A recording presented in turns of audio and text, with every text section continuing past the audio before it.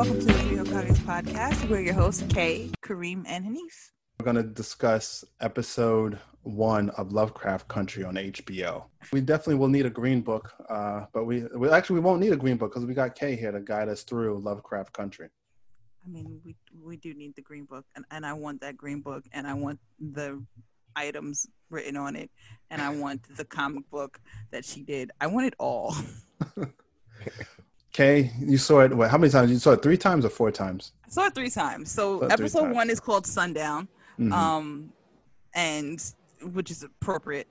But I saw it 3 times. I saw it the first time it aired, then I literally watched it immediately afterwards because there were some questions that I still had, and then I saw it again on Monday night because I just was like, wait, hold on, what else did I miss? And each time I see it, I see something that I missed before.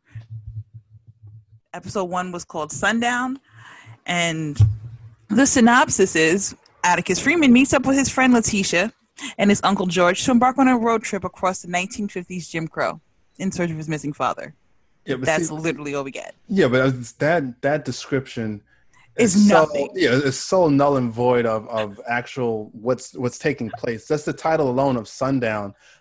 For those who don't know, and just like Watchmen, when a lot of people didn't know about the race riots, actually more of a massacre in Tulsa, Oklahoma, back in the early turn of the century.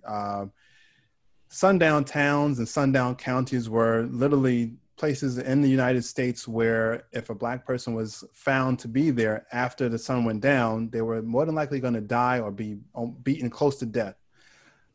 So, welcome to America, make America great again, right? Watching this first episode, I mean, there's so much we're going to unpack, but the real suspense, the real horror for me wasn't, the monsters that we see towards the end of the episode. It was more so the tangible racism from the white people, the cops, the patrons in the restaurants, the segregation. That to me was more of the horror. Just having to see the visualization of Courtney B. Vance, who's a great actor, have to look at the roadmaps and decide where they can go to eat, where they can go rest their head, what towns they can go. That's ridiculous. And that's not even like something that happened ages ago. Our ancestors had to go through this. This is something that our parents... My mom had to deal with. Yeah, I mean, my mother, parents, my grandmother.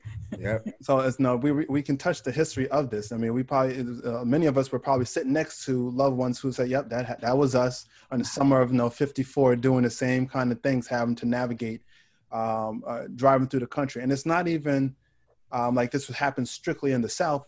They were going from Chicago to Boston, so they were from the Midwest and the North Midwest to the Northeast. So it wasn't like they're in the deep in the South and Dixie.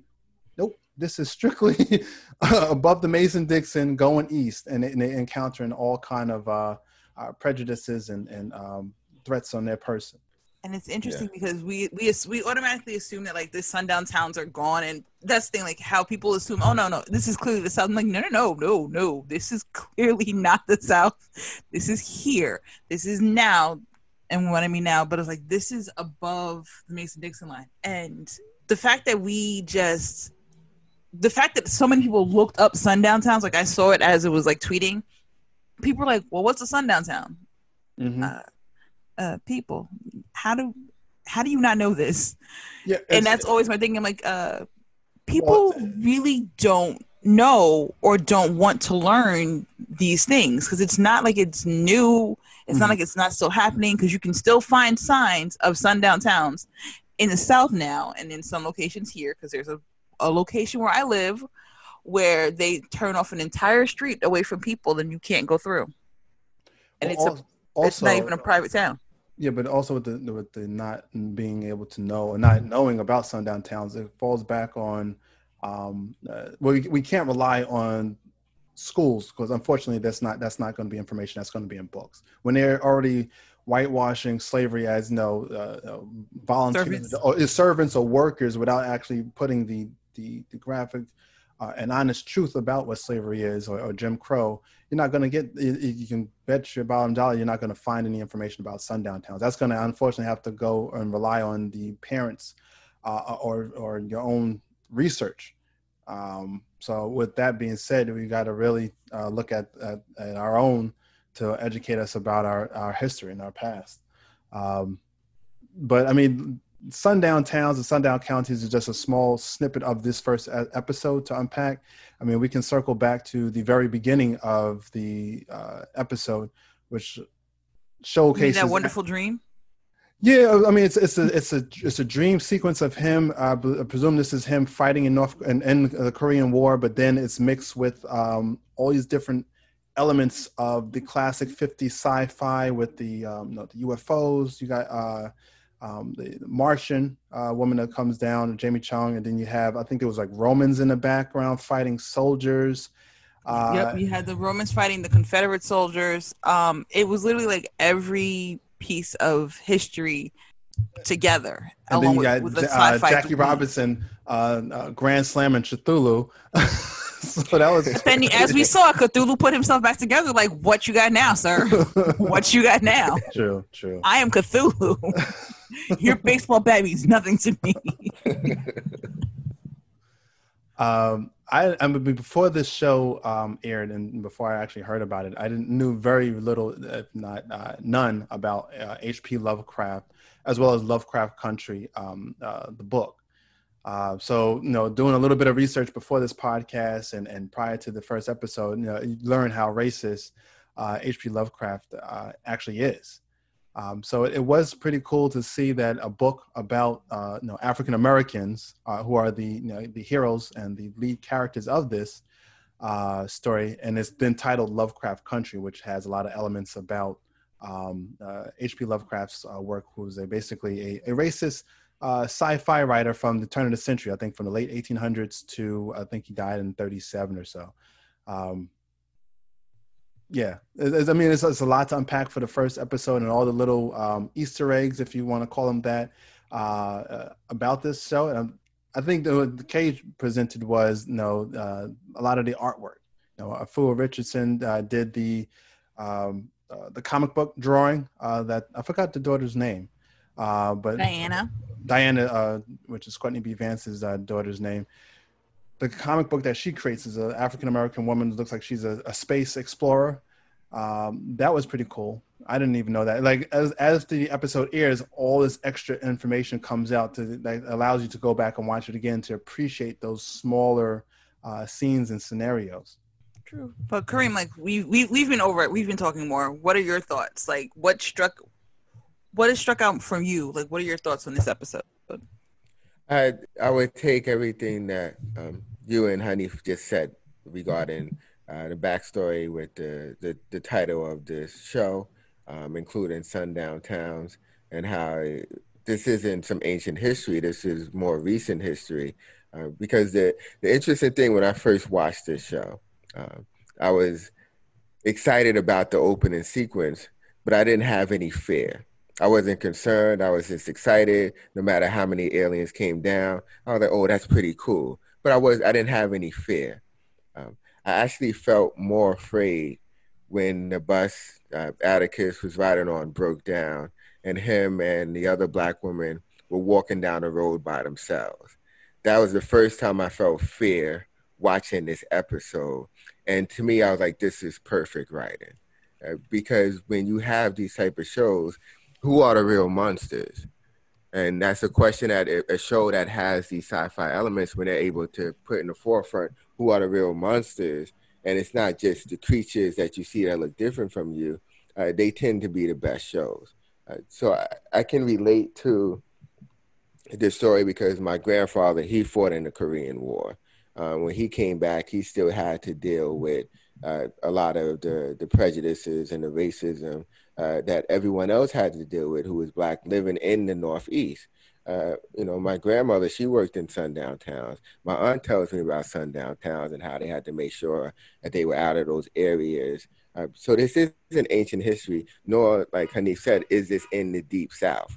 This is in areas where you would not believe. And I noticed that there was a list circulating online in terms of which towns were sundown towns, and people are surprised to learn that there are hundreds of towns that were sundown towns. So right off the bat, I knew I was going to love this show. It to me, HBO has another hit. It's similar to how Watchmen was. It seems like there's something about that time slot where the show is always on point. So I was interested in the characters. I was interested in the locations. So before we even got to the monsters later in the episode, I was already fully invested and the tension was already high. See, that's like kind of what I like. Like you see, it opens up with this fantastical world, and then it drops you back down into the real world of stress. You're like, you clearly can see that this is a cartoon. That this is the opening is just like, okay, this is a dream. This is an amazing sequence, but then when you're dropped down to reality, and how he's on the bus, and he wakes up, and the lady says, "We just passed another bridge of a Confederate." Yep. Welcome to the real world. And she flips the finger. That made me, as you can tell, I'm still laughing. That just filled me with such joy. Yeah. Because it's like in order for me to get from one place to another, I still have to pass through these names. And I like how she explained to him how the guy was reading John Carter, the Princess of Mars. Yeah. And how he's like a fan of it, and so when he tells her, that the character John Carter was an ex-Confederate soldier, an ex-Confederate soldier, and she says, "There's no X about that." And I was like, you know what? Like, because when we see the movie, like if we've watched the movie Princess of Mars, like the later version, like the one that have come out, like I think from like 2000 forward, they kind of skip off that part. The dude was a Confederate soldier. And you're just like, oh yeah, okay, because you don't want to have that sour taste in your mouth of you're rooting for a person who was fighting for either possibly fighting for slavery or what is called states' rights. I've never read the book, so I'm not sure how deep they go into his backstory, John Carter's backstory, as far as was he really racist? Was he a slave owner? All this stuff. I just knew that he was transplanted onto another planet and then helps to liberate, blah blah blah. But I like the fact that they show that Atticus is a sci-fi nerd or geek, or however you want to label him, and it's not the traditional fact. This is a guy who went to war, but also is a soldier, but at the same time is an aficionado or a fan of science fiction, albeit it's of Lovecraft. But that brings up another topic of discussion as far as if a creator or a writer or an artist has racist tendencies or comments or history, does that detract from their creation or their work? Like, can you enjoy Tolkien's work when some of his previous comments might be deemed as racist? Or can you enjoy Lovecraft? Yes, you can enjoy Lovecraft Country because it's written by Matt Ruff and not by H.P. Lovecraft. So it's like, is there artists out there that have issues, whether it's racism or something else, but yet you still enjoy their artwork, their literature, their music, their comedy, whatever? Can you get past their personal and their stuff and still enjoy the body of work that they produce or continue to produce? I mean, yeah. Well, for me, like I have read Lovecraft since I was probably in high school around that time, but I'm not even gonna lie. I had never, I hadn't heard way back 20-something years ago about his on the creation of niggers thing. I didn't hear that. I hadn't read that poem. And I think had I read that poem first, I would not have been a fan of Lovecraft. Even though I know this is that was written in 1912, I don't care. I think if I would have known that beforehand, my love for Lovecraft would have been gone. Mm. So I can go back now and still enjoy Lovecraft because it's something that I loved as when I was younger, and I didn't. There's something great about being ignorant, like. That is true. Ignorance is bliss in some cases. Yeah. So in my childhood, I was ignorant of the fact that he was this rabbit, but it's not like it didn't creep up in his stories because he was so. Oh man, some of his themes were just really. You're just like, wow, dude. I need someone to put a nothing. Well, I'm not gonna say that because it's recorded. But No, but I was gonna say it was not so much ignorant to. I would almost chalk it up to this is how the people thought at the time. Like if I read Mark Twain and there's no nigger Jim and nigger this, I would presume Right. that's how they just thought of black people at that time. Not so much that he's super racist and but just maybe that's unfortunately how white people saw people of color at that time across the board. Maybe it might have been more rare for someone of not black or brown to see people of color as equal rather than subservient individuals or as Lovecraft calls them, almost like beasts and whatnot. Yeah, we build the bridge between beast and man. Yeah. So in that on the creation of if you haven't seen the episode, they do reference that particular poem from 1912. They don't say it, but they do reference the poem on the creation of the N-word. Kay's gonna go ahead and read the H.P. Lovecraft poem from 1912 called "On the Creation of Niggers." When long ago the gods created earth, in Jove's fair image man was shaped at birth. The beasts for lesser parts were next designed, yet were they too remote from humankind. To fill the gap and to join the rest to man, thy Olympian host conceived a clever plan. A beast they wrought in semi-human figure, filled it with vice, and called the thing a nigger. And there we go. Yes. Yeah. Insane. If 14-year-old of me would have read this, I'd have been like, nope. Yeah. F this dude, burn all his works. I hope he's in fiery hell. That would have been 14-year-old me. And I wouldn't have enjoyed, I would have enjoyed his work. But it was a different time period back then. I do take some of that with a grain of salt in terms of a different time period. But then I also remember not everybody was racist even in that time period.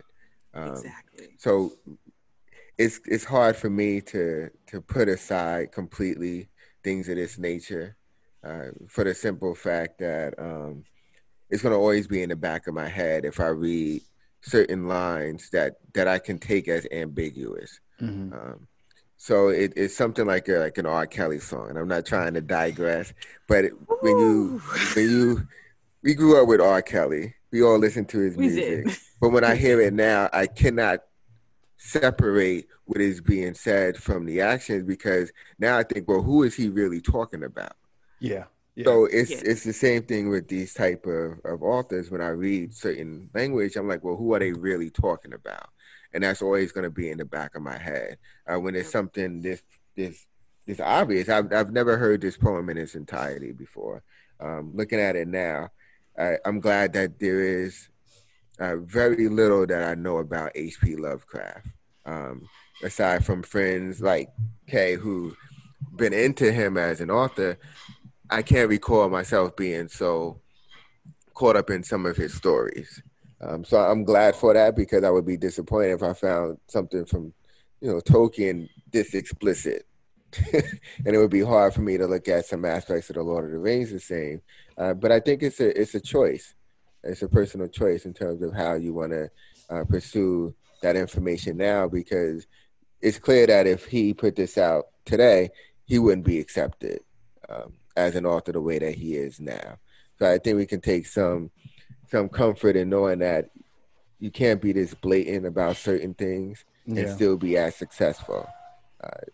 But yeah, it would impact my view of all his previous works. It would, yeah. But let's not dwell too much on Lovecraft, and let's go back into the actual show because we've given his legacy some thought. We put enough shine on him for now. Let's put him back into the recesses of our mind. Right, and let's now talk about Letitia, Letty, effing Lewis. No.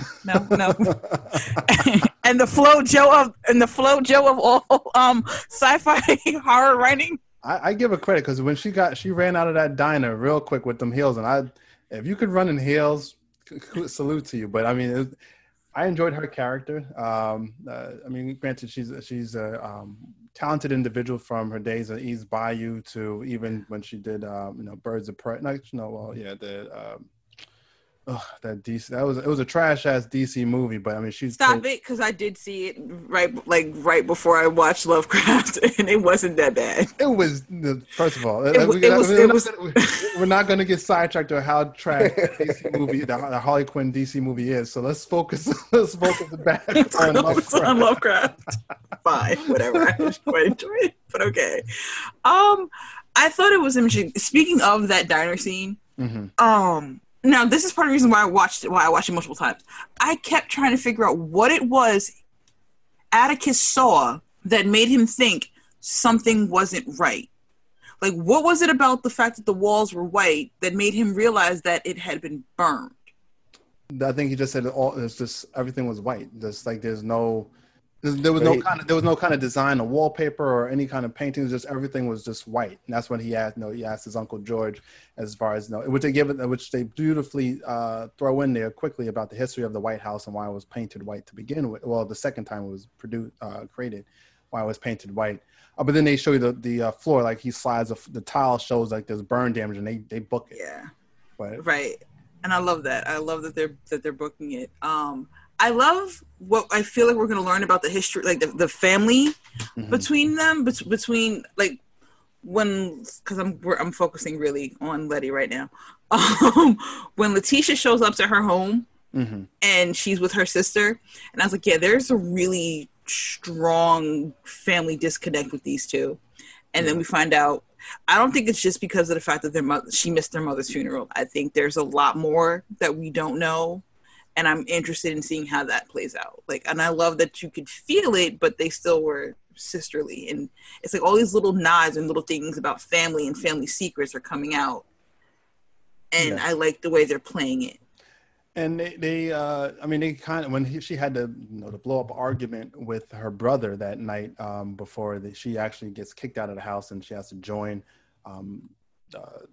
Atticus and Uncle George.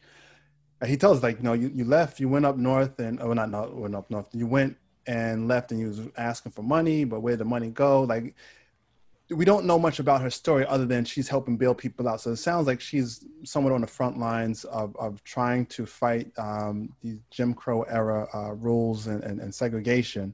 But her family, who's still back at home, still in the sticks, don't understand that. They just see her as you're fighting a system that's not going to change. Just give in and live your life as they are. Which, I mean, it's still, even though they seem to be happy having their little cookout and a block party, but I think they see her not just as physically being different as far as just the disparity in the skin tone, but also that she's living a different life than what they probably either had planned for her before she left town. Yeah, and I do want to learn more about what she's been doing, or who she is as a character. She was great in episode 1, especially when she led them on that car chase. That was incredible. But I really want to know what caused her to miss her mother's funeral. Now, obviously, there's some painful history that's there. It came out with her argument with her brother. I said, he wasn't there all the time like she was. But I am curious to know what kind of life she's been living that brought her to that point where she is now. Yeah, I'm hopefully they'll jump into that, a little bit of history there. I'm looking forward to that. I think next week's episode they showcase a little bit more that they finally make it to the estate of where his Atticus's mother either reside or is from, which I'm really interested to find out how a black woman, I presume she's black from the photos that they showed us, how her family came to be at that estate. You mean with so many uber white looking people that are there, those creepy blonde hair, blue eyed, y'all look like albinos and y'all look like y'all ready to kill people. I can't. Right, like your location. I wasn't sure. Like was she possibly the help, or was this a? Or is she family? Is she kin? Exactly. Like how's this going? Especially just for the time period. Like if it was set in present day, we probably wouldn't bat an eye. Like, okay, it's an interracial relationship. No, fine. But now, back in the 50s. Like, wait a second, a black person and a white person couldn't get married. So like, what's going on here? I mean, how's this going to work? So I'd like to know more backstory about that.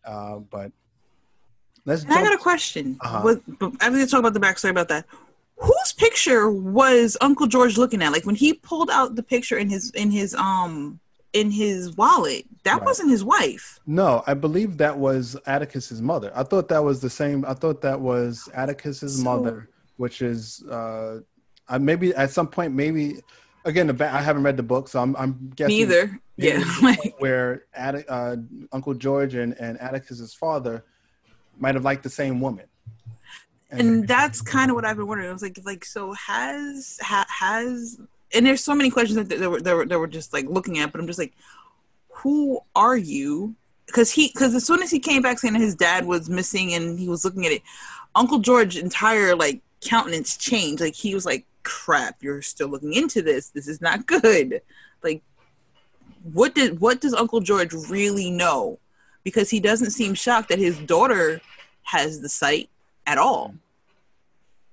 Well, that's true. Well, we see it as sight, but I mean, for all we know, he may just think she's just just drawing stuff on a map just to be creative, because they already showed her artistic talents, and she just might be just drawing characters on a map based upon his findings from his Green Book creation. No, not creation, but his just for handling the Green Book. He tells, he finds out what cities and counties and shops that Black people are welcomed in, and maybe from that information, Diana is just drawing those kind of these goblins and trolls and henchmen and clansmen on the map based on that. So we may not be sight like anything futuristic, or even like the gift that they had, like Danny has, and say like the Shining kind of thing. It might not even be something that profound.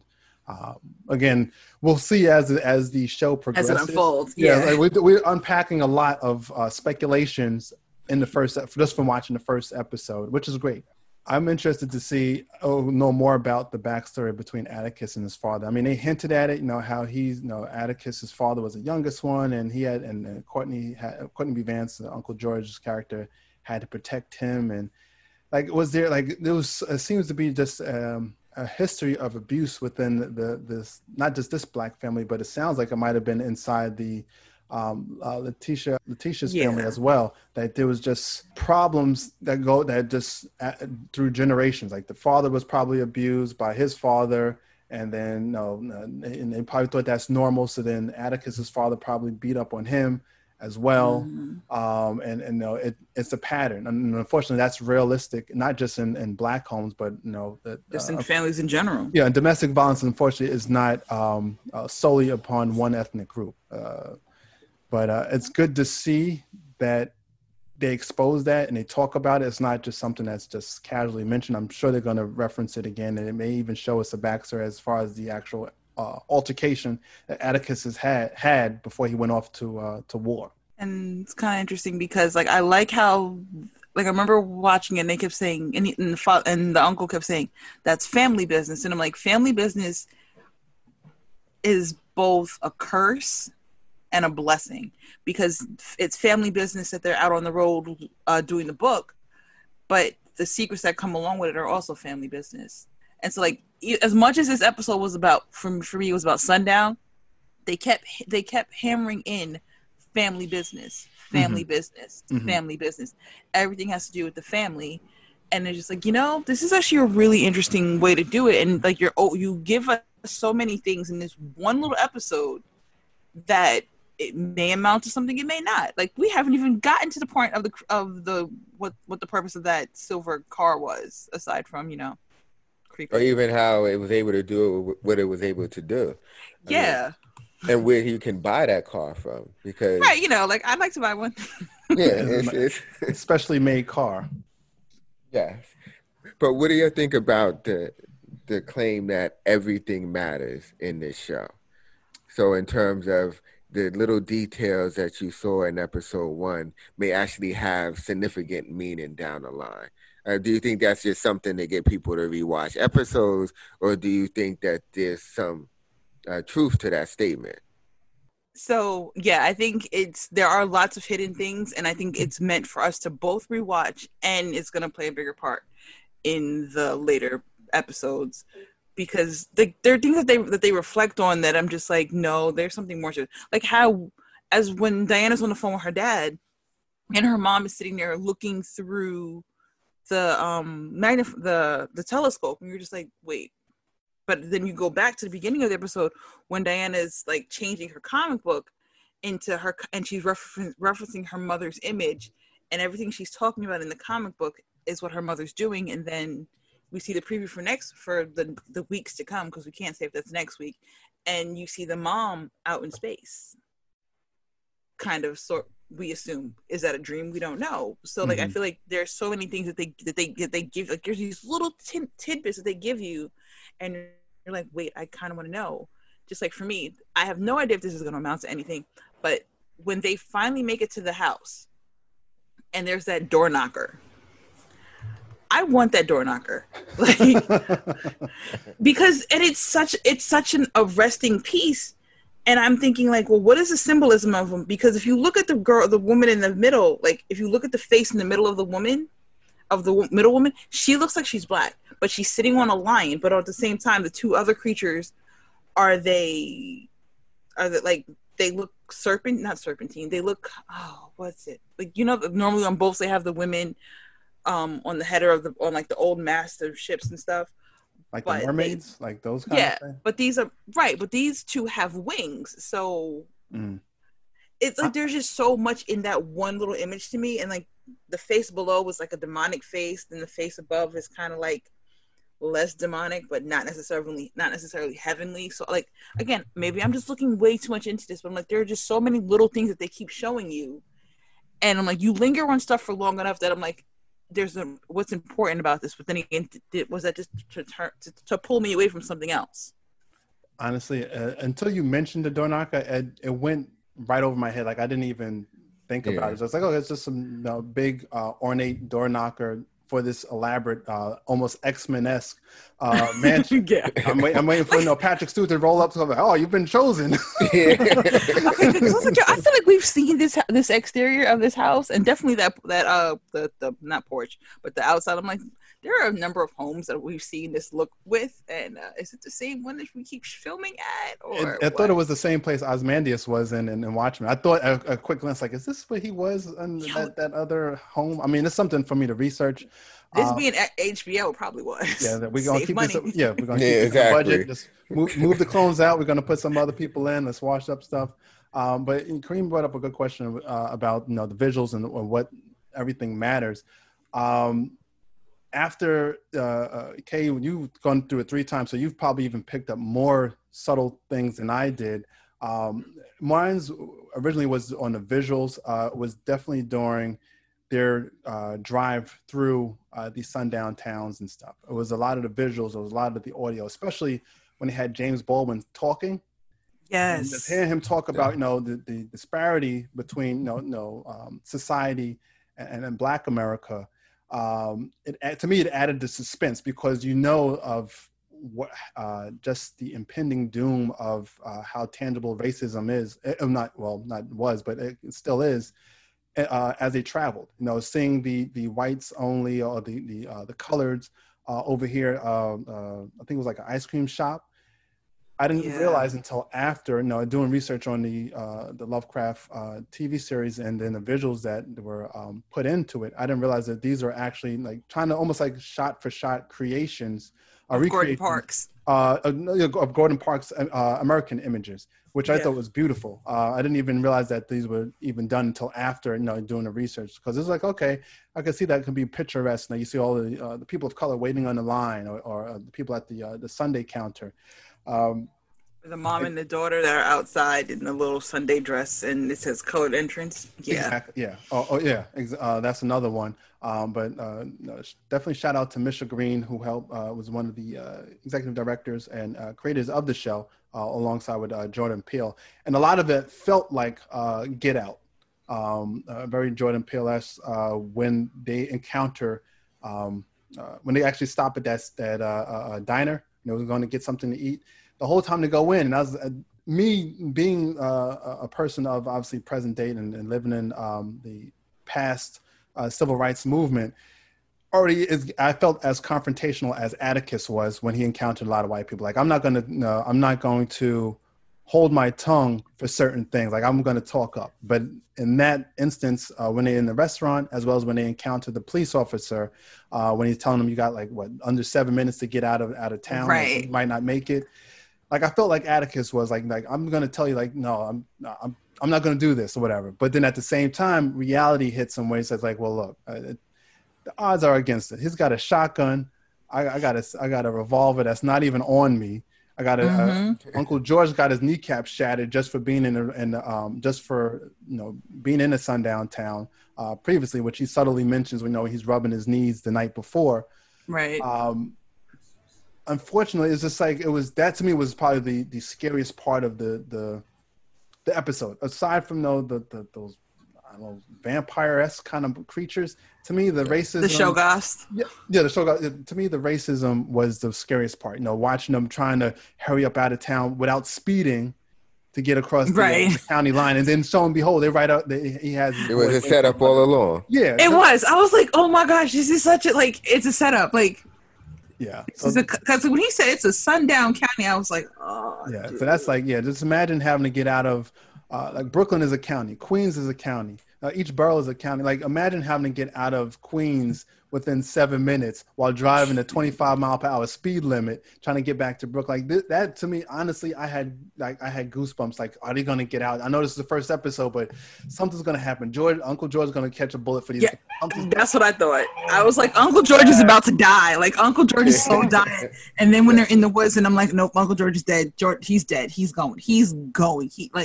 Yeah, we're just not gonna have people. But when I learned what it really meant for that county to be a sundown county, I loved it because all those racist cops got everything that they deserved. But see, okay. So they didn't know what sundown meant, but they learned that day. They did. But then here's my thing: like, if they've been doing this to other Black people that have come through their county, why they never encountered it before? Like. I think it's because of Atticus. Right. I think it's all connected because somebody called the rest of the vampires off at the end. Yeah, like a whistle or something went off. Yeah. Whistle while you... Okay, sorry. And I was thinking the whole time, as soon as the whistle blew, I said, that white lady who was driving, it looked like a Rolls Royce, she better not just come walking out the woods. But sure enough, they walk out through the woods and they end up at this that elaborate mansion with the white guy answer the door. So, and you saw the Rolls Royce or whatever kind of brand model. Yeah, it almost looks like it almost looks like the Rolls Royce Phantom. Yeah, that's kind of what is that what it was? I haven't looked it up, but I mean, it definitely doesn't look like that silver Ford that the gentleman who owned the bar was saying that it looked like. No, it definitely looked like real. Yeah, that definitely wasn't an expensive car, but I love this episode. I mean, just the visuals alone of just seeing the 1950s era attire, just the signage, just bringing back a lot of history. Whether or not it's the shot-for-shot recreation of Gordon Parks images, even the smaller things like Kay was talking about as far as the images that Diana's drawing of her comic and stuff. It's beautiful. I'm looking forward to seeing what they're going to show in the other episodes. What about you, Kareem? What visuals caught your eye, and do you think they matter? I've been wondering about the diner, and I know that it was to show how racism existed, and it even led to an excellent action sequence. But I think there may be more meaning behind that scene. Not necessarily that they have to revisit that actual diner, but the fact that it changed ownership due to a fire, and they were able to discover that. So I wonder if because the question I have is, and again, I haven't read the book, so I don't know if this is just speculation or if it actually does come to life in the story.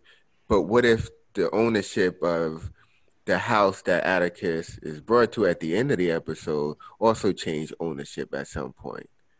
And the true origins behind what resulted in the power that is connected to Atticus's family was subject to a hostile takeover. So it's just a thought that I had, because what would be the significance of showing the the diner being burned down and changing ownership to be part of a racist community. So and then show a house at the end that is also populated by mostly white people.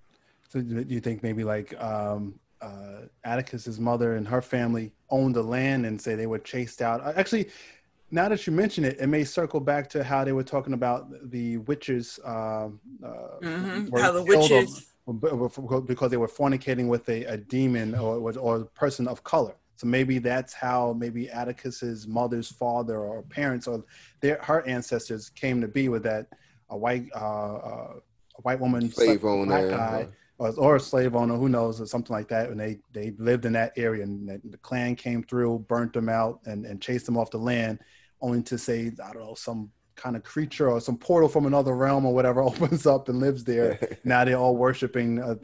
Who knows? Again, the three of us haven't read the book, so we're just spitballing ideas, and we're doing our best not to read the book. Yeah, I'm gonna wait till after the first season's over, and then I'll read the book to see, because I don't want to look at the book and say, oh, they didn't do this, they didn't cover this. This person should be that way. I'd rather go through the first season, and then go and read the book, because the book is only 400 pages. So I mean, that's something we can bang out in the course of a day or two, especially if it's an audio book.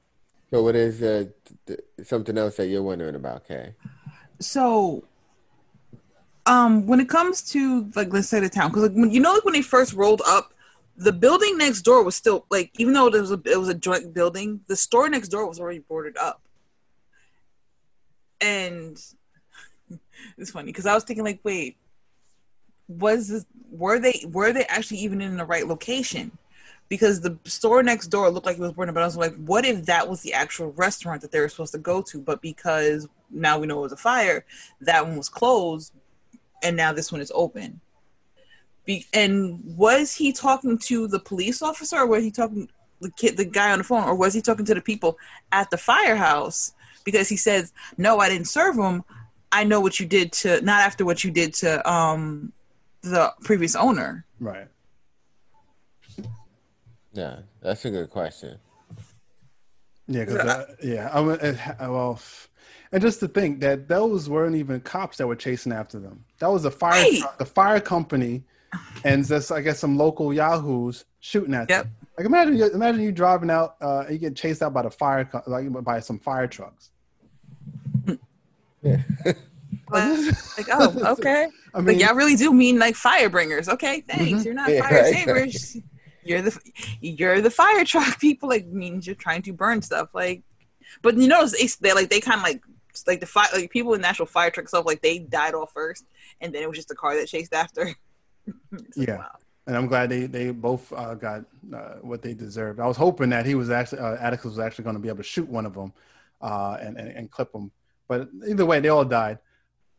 What I thought was pretty interesting as well with that whole car chase scene was that even though the car chase, Uncle George was still calling Letitia girl. Hey, girl, just do that. She's like, that's not my mother.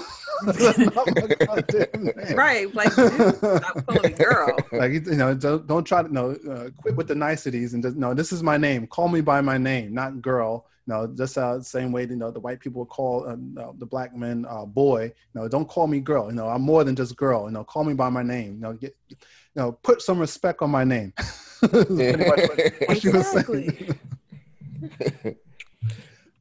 So on a scale of 10 to 10, how much do you like Letitia? Oh, yeah. Well, we should ask you, on a scale of 10 to 10, if you had to choose between having Letitia in this or I'm sorry, I'm still thinking of Juicy Smollett. No matter how many years go by, I'm always going to see her as Juicy Smollett's sister. Oh my God, I punch you in the face.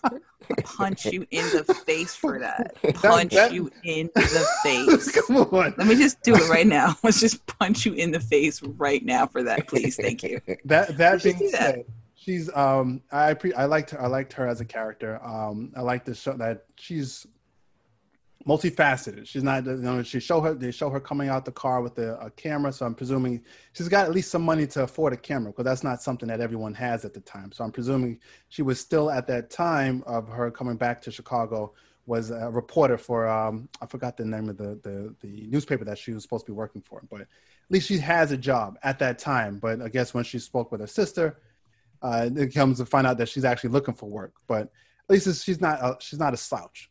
No, that's what I'm putting. She's not just going to play the damsel in distress for each episode. She's out there just on equal footing as Atticus, Uncle George, and the rest of so far the other male characters in the show.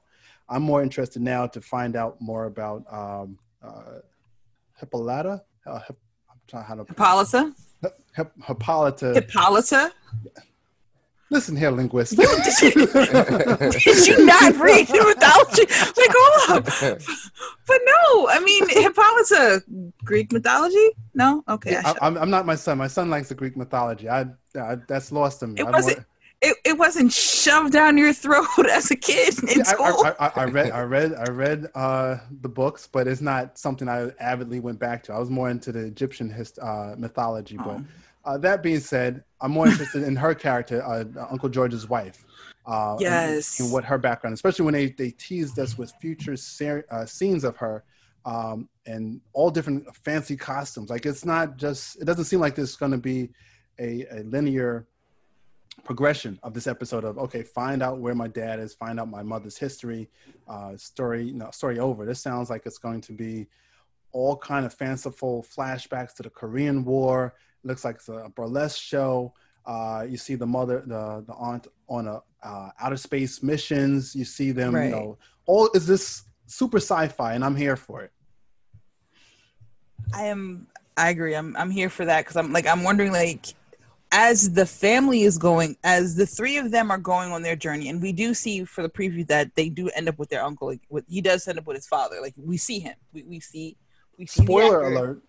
Whatever. If you didn't see the previews for it, it was on there. We see him, but at the same time, we also don't see Uncle George. So does George die, or does he get young? I don't know. What things that happen, but I think Uncle George made a fatal mistake by telling his wife that maybe she can come on the next trip as a guy, because those type of lovey-dovey moments mean somebody's getting ready to die. Yeah, and that's why I thought Uncle George was going to die, because he's like, no. Totally thought he was dying that episode.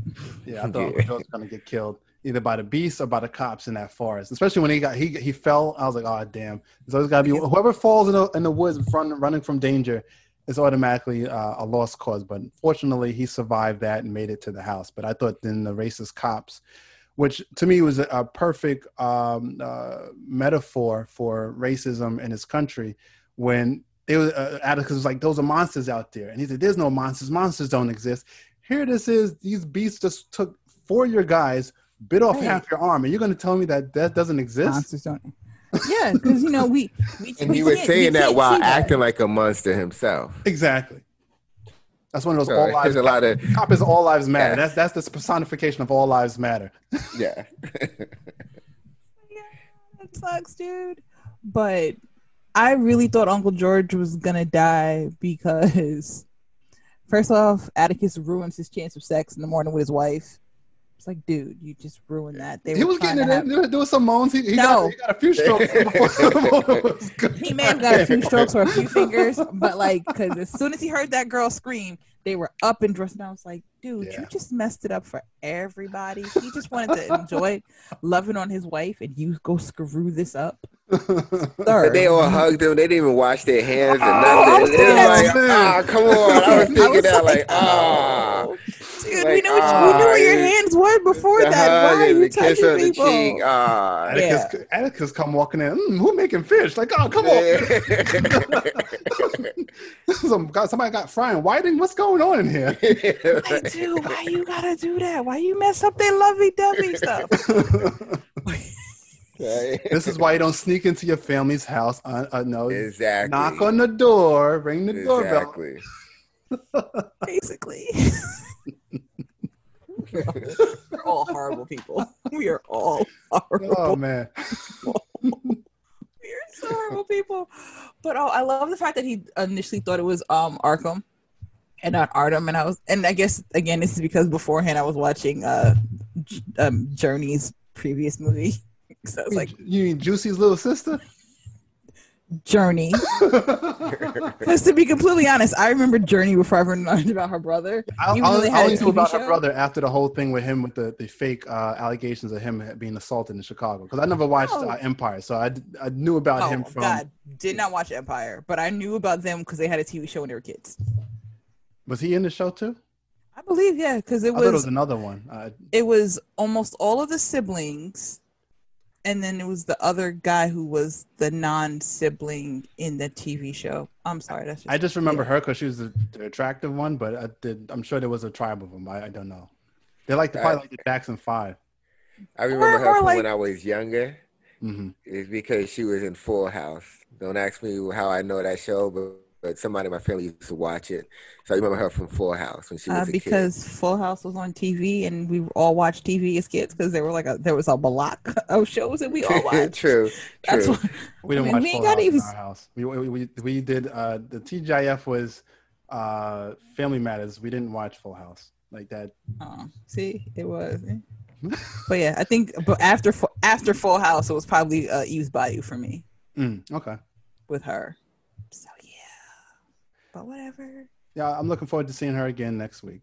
Yeah. It's going to be so awesome. I'm just like, I literally can't wait because everything, even if whatever we saw doesn't happen, like even if, it's in weeks to come, even if none of that happens in the next episode that we saw the preview for, I'm still going to be really happy because it's so awesome.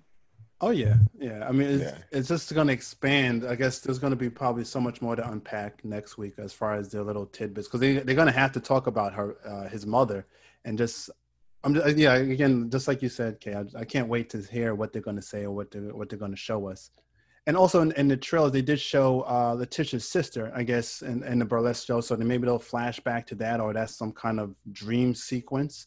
Yeah. There's just so much going on visually that they show us that I don't know where this is going to play out within the timeline of the show. Like what's flashback, what's dream sequence, what's actually current date or on their timeline. Yeah, it's going to be interesting to see. The first episode felt like an event. I feel like every episode is going to feel like an event.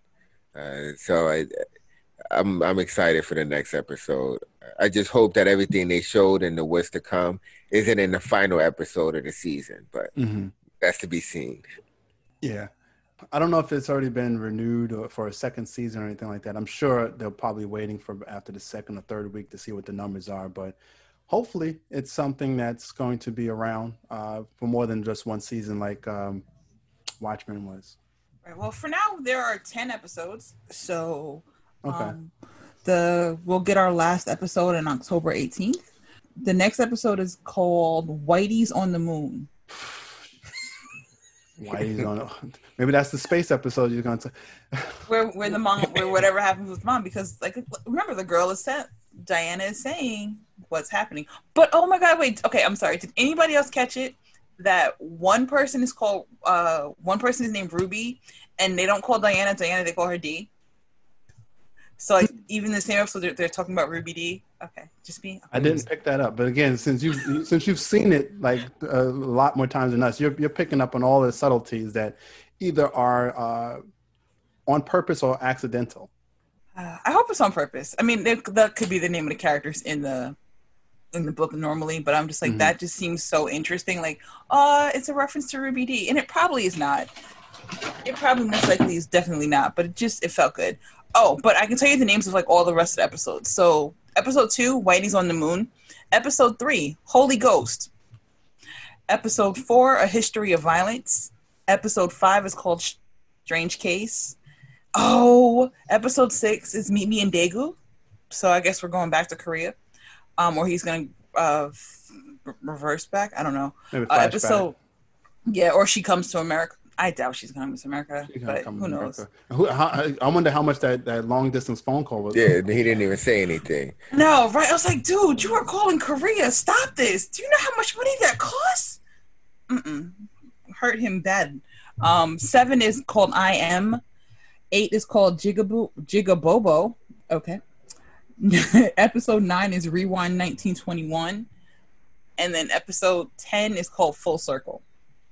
So Those are interesting titles.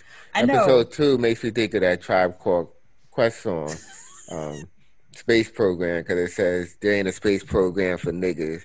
You stuck here, nigga. So I just think about that where it's like the space program for Whitey's episode 2 is called. It's going to be interesting to see what that's about. Yeah. But you also mentioned, now that you mentioned Tribe Called Quest, I found it unique that they actually played a hip hop song during the actual scene of them starting out for the block party.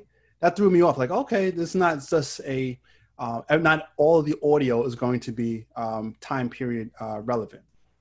Yeah, someone else. Yeah. I know someone else brought that up on Twitter. They were like, they don't like it when they when you have a time period piece and then you have something that's so far removed with them. But then I thought to myself, but that speech that Baldwin gave was from the 60s. So if you don't have a problem with the Baldwin speech for the 60s, you shouldn't have a problem with the hip hop. That I didn't know. I didn't know that. That was from 60s. But I think it also, well, I mean, it's more fitting. But I was like, it's like a nice little way to. I felt like the hip hop was like a good way to like pop it up and to still keep it fresh. You know, it's got to be fresh for days. I guess I would have to listen to the lyrics. So I don't know what lyrics would say. I just knew that it wasn't something from the 50s that was being played. So I wasn't sure if it's possible that it's a sample. Maybe the original audio was a sample from a 50s thing. I don't know. I would have to do a deep dive into the rabbit hole to figure that out. But I was I'm interested to see what direction they take the show into. Maybe 10 episodes is enough to tell the full story. If it does, I'm hoping it doesn't end like a cliffhanger, kind of like Watchmen did, where it ends just as Dr. Manhattan seems to emerge himself again, or so. Hopefully, the rap song was by a young lady named Tierra Whack. I'm like, see, I didn't know this. Like, I didn't know. I had never heard of this young lady before, but it made me want to look it up. No, somebody named Tierra Whack. Okay, I thought it was Young Ma when I did the live tweet. Also, check us out on social media. We'll be live tweeting each episode. Yeah, because I have nothing else to do. I'm just because I love it, because I have so many thoughts that are going on, and I'm like, oh my gosh, which is generally why I watch it again, because I'm like, what did I miss while I'm tweeting? While my jaw's on the ground, like, oh my God, what just happened? Like, what else did I miss? So yeah. From this first episode, who has emerged as someone you want to make whose story you want to know all about? I mean, it's not that many characters for us to get attached to. Lies. We've got her entire family. We got his family. We got Mom. We got the little girl who I'm just hoping never goes on the road, because that little girl sees stuff, but whatever. No? Okay. Okay, so for me, I would say I'm attached to Uncle George, just because I feel like he's the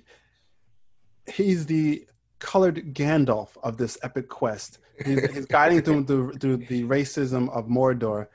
Showing them the way, because he's old. He's got his little green book. He's which is pretty much his staff of power, showing them the way. And he's got 2 hobbits with him. So I like Uncle George. Okay. That's how I'm looking at it. I mean, am I wrong? I can look at the white racists as orcs, as trolls, as goblins, as beasts and monsters, and they have to navigate their way through them. Okay, that makes sense. I like Uncle George. I would say Atticus, only because I think since he's what appears to be at least the main character, that there's going to be a lot to his story. Once we learn more about his time in Korea, once we learn more about his family. So I think he might have the most backstory to dive into. But I'm interested to know how Letitia could run so fast, because I think every character in a horror movie should. So I think I would want to learn more about her. But I think they covered some of her story as well, with the family history. I think Atticus right now is more of a mystery. But they mentioned her quick. I mean, they threw it out there, say, "Oh no, I didn't run. I ran track, blah blah blah," and then she took off running. So at least they at least gave us a tease that okay, she used to run good with good. She's good with her feet because she ran track. Yeah. She quick. Like, I'm sorry. She didn't fall. She didn't trip. She didn't nothing. Nothing. She made it to the car fine, and then the beast still jumped on top of the hood and was almost probably going to get her if not for that whistle. I feel like they were playing. The creatures were playing with them. I still felt like they were playing with them because when you see them at the top, like when they're viewing them from the house. There's the one on the roof. Then there's the one in the back, like that's not like it's in the back of the building, on the side. Like at any point, y'all could have got her. At any point, yes, she's quick, but y'all can burrow underground. So realistically, like ground vampires or something. Right. And do they turn back to their human selves in the daytime? Is what I'm curious. I'm sorry. This is questions that I have so many questions about this. But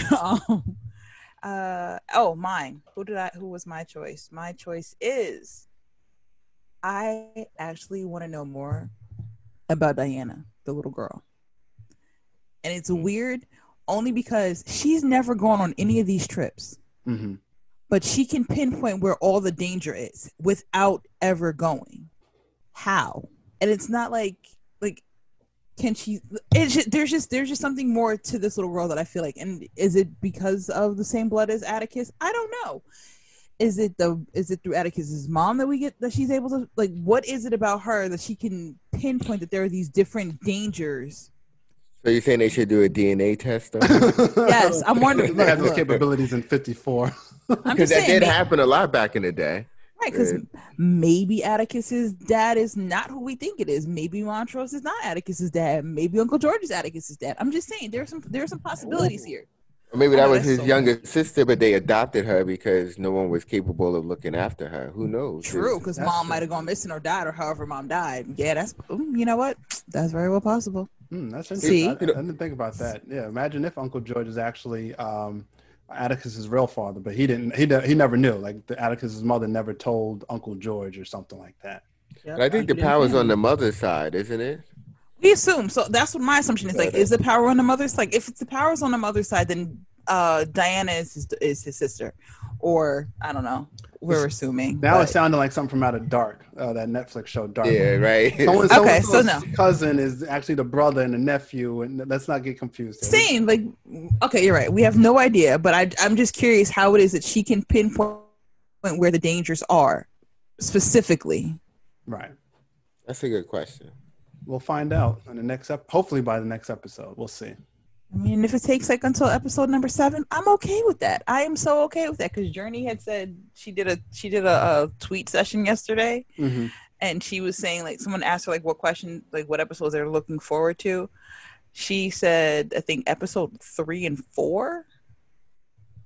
What was did you still have the names of those episodes up? 3 and 4 is Holy Ghost and a History of Violence. Okay, no, that's a different movie. I was like, I heard of it was a movie called History of Violence, but I'm guessing that History of Violence may show us a history of possibly domestic violence. So it may show the more of Letitia's family, possibly even Atticus's family. Them growing up as kids in Chicago, maybe going through abuse, unfortunately. But that may show them how they became to be. Which there was one scene inside this episode when knowing that Atticus is a former soldier, and he's walking towards the bar to see if get more information about where his father went. He sees the other African American soldier recruiting boys from the neighborhood, and they kind of like lock eyes. And Atticus gives him that look, like what you're peddling is crap, and it's like, and he gives him that look back, like, just keep it moving, almost like a drug dealer, like I'm gonna get like a former addict looking at the dealer, and the dealer's just like, keep it moving, man. Don't tell him this stuff I'm pushing isn't going to be the reality. Going over, you get a gun, you get all this. No, that's not how. No, this is not how the military is for people of color in their 50s. But they don't need to know that. Just come on down, sign up, and then don't worry about it.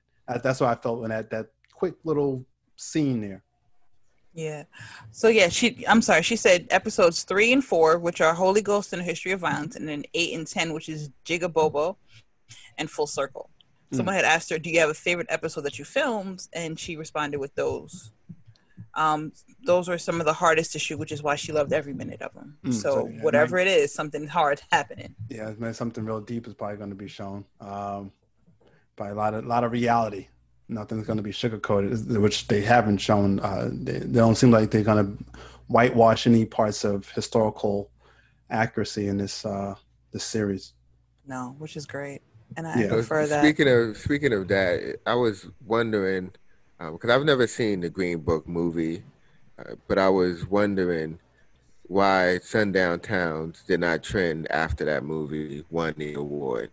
Because when you think about it, everyone should have learned about them at least after that movie. Yet this one episode has done a more effective job of showing the importance of the Green Book in terms of the discussion after the episode than I've ever seen after the movie The Green Book itself. Mm-hmm. You would think that it does it should more people should have known, and then you can look up the Sundown Towns in your own state. Like, hey, guess what? Here in lovely Westchester, which is where two of us are from, Bronxville was a sundown town. Is anybody shocked? No. I'm kind of shocked. I didn't know that. Well, I guess I'm not from the neighborhood, so I would. I'm sorry, Kareem. Are you shocked that Bronxville was a sundown town? No, I'm not. Exactly. Wow. I did not think of that. But also with the Green Book, I didn't see the Green Book film. Granted, has Mahershala Ali in it, which he's a great actor. I don't think it really showed the difficulty and the stark reality of being a person of color and having to use the Green Book or having to navigate throughout Jim Crow America and looking for a place to rest, a place to eat, and just simple travel. It's not like now we can just imagine Green Book in 2020, where I got to go on Google and say, Google, how do I get to wherever? And it has to go all these different routes. You can stop here, you can stop there. You can't stop here, but you can stop here. That's crazy to me that we have to, as a people, have to navigate this world like it's a board map from Candyland. Like you got all these ins and outs that you got to get to just to get to your destination. Yeah, it is. So for me, with the towns that you have to go through, even though it seems like it's older and it's in the past, I still do this. Like when I first started traveling on my own, I would, especially when I would go out of the country, I would look, and I still do this, and I look for which places are outwardly racist against Black Americans, because it is a difference between how they feel about Black Americans versus Black Africans and Black British people. Like it's a difference. So I still had to look and see, okay, what's in the news, mainly before pre-internet and stuff like that and Twitter.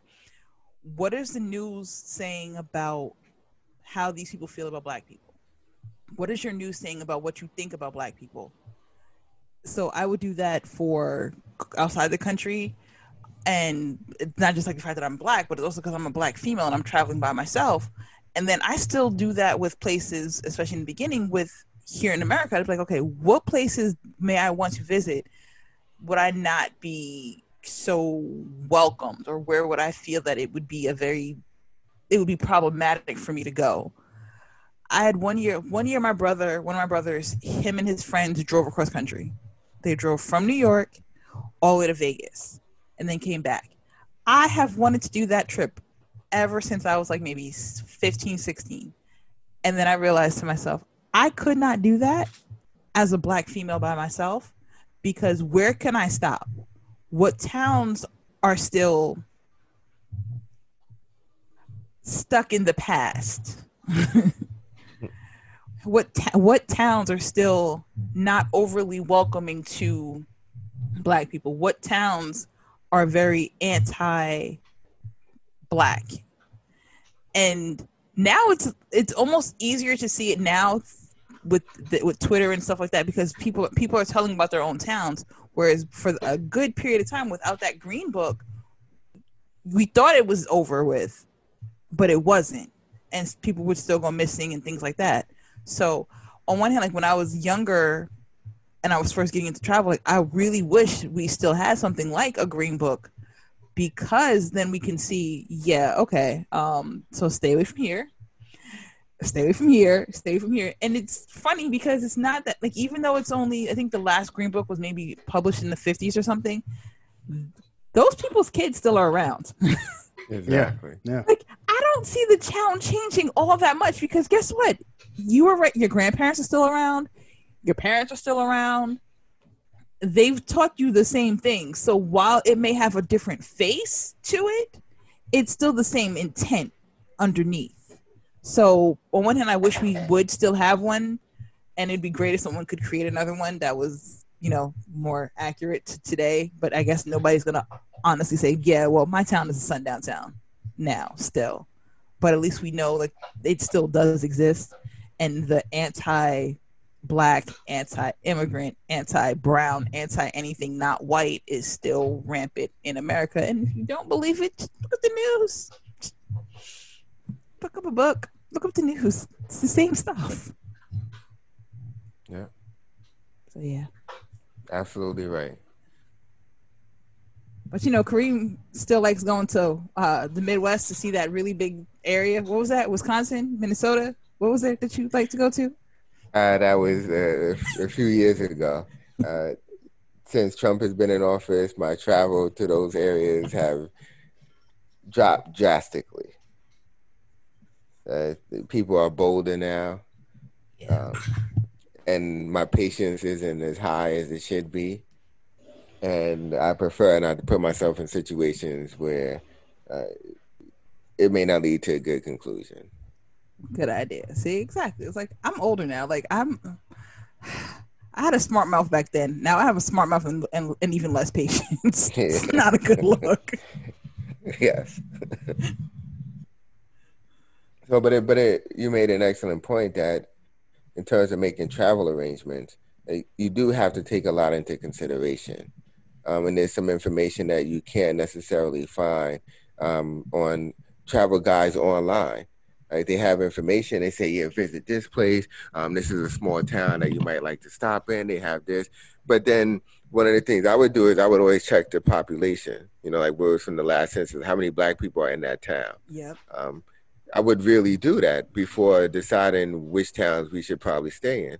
And when we did travel to certain areas, I made sure we stayed in tourist places because you would know that, okay, there's a lot of people here. Even if they don't like you, this is how they make their money. Mm-hmm. So they don't want any incidents to occur because then that's going to impact their money. But it is a shame that you can't just experience all of America like you want to. That's part of the tragedy. And I think this show, even though it's set in a different time period, it still captures that reality. Like this is supposed it takes place. The start of this is in 1954, so that's only 66 years ago. Yeah, like that's not that long ago. Yeah. And if you're in the wrong town now and you're a Black man with a hoodie on, even if you're just coming from a convenience store and it's a very quiet neighborhood, they can still view that as, what are you doing in this town after sundown? Like, you look suspicious. Exactly. So, it's like, don't wear dark and muted colors. Wear bright colors. Be as bright as the sun. Yes. Yes. So I'm curious to see what other topics this show touches on besides sundown towns. Because I think the way it addressed it was pretty powerful, and that at least made people more curious to learn about sundown towns. And to me, that's important. Mm-hmm. A show can only cover so much, and it is, fantasy. So you want to still be able to explore some of those fantasy elements, but it's good that it creates some more curiosity in its audience, where it leads to even greater research. So to me, that's a bonus. Yep. But I do know at least we're gonna, because next episode is called Whitey's on the Moon. I'm like, yes, we're gonna get some Gil Scott-Heron because you cannot have that title and not play his music. Okay, I'm sorry, that's just me. What, have y'all not heard the Gil Scott-Heron song Whitey on the Moon? I probably have when I was a kid. I know my dad had all his collections in vinyls, so I'm sure it was one of the many songs I probably played in the house without me even realizing it. Like you said, each episode may even show us, say, another angle of being Black in America during the 50s. We don't know. Again, I guess that's the downside as well as the beauty of not reading the books, because we can come up with all kind of theories as to what's going to be showcased to us and then be pleasantly surprised by what we actually receive, rather than us reading the book and then nitpicking. Well, so-and-so should have been this way. I envisioned it to be this. They didn't show enough of that, or they showed too much of this. I think that's probably the best way for us to just not read the book until the film is done, and then we can review it and then critique after that. That means I gotta wait all the way until October 18th to buy the book. Yeah, to save your money. I really do. Like, I want to know what's gonna happen, but I don't want to know. Like, someone had offered to give me the digital book, and I was like, nah, because if I get the digital book, I'm gonna read it, and then I'll be miserable that I'm not being completely like shocked, and I want to be as shocked like everybody else is in what's happening. I just can't wait. Yeah, just a few more days. And we'll have more answers to our questions. Or will we just have more questions? Oh, we'll have definitely more questions. That's guaranteed. But hopefully we'll have answers to the questions we asked today. Okay.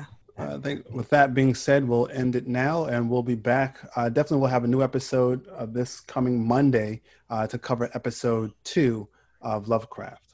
Lovecraft Country. I'm sorry, Lovecraft Country. Yes. I'll edit that part. Yeah, thanks.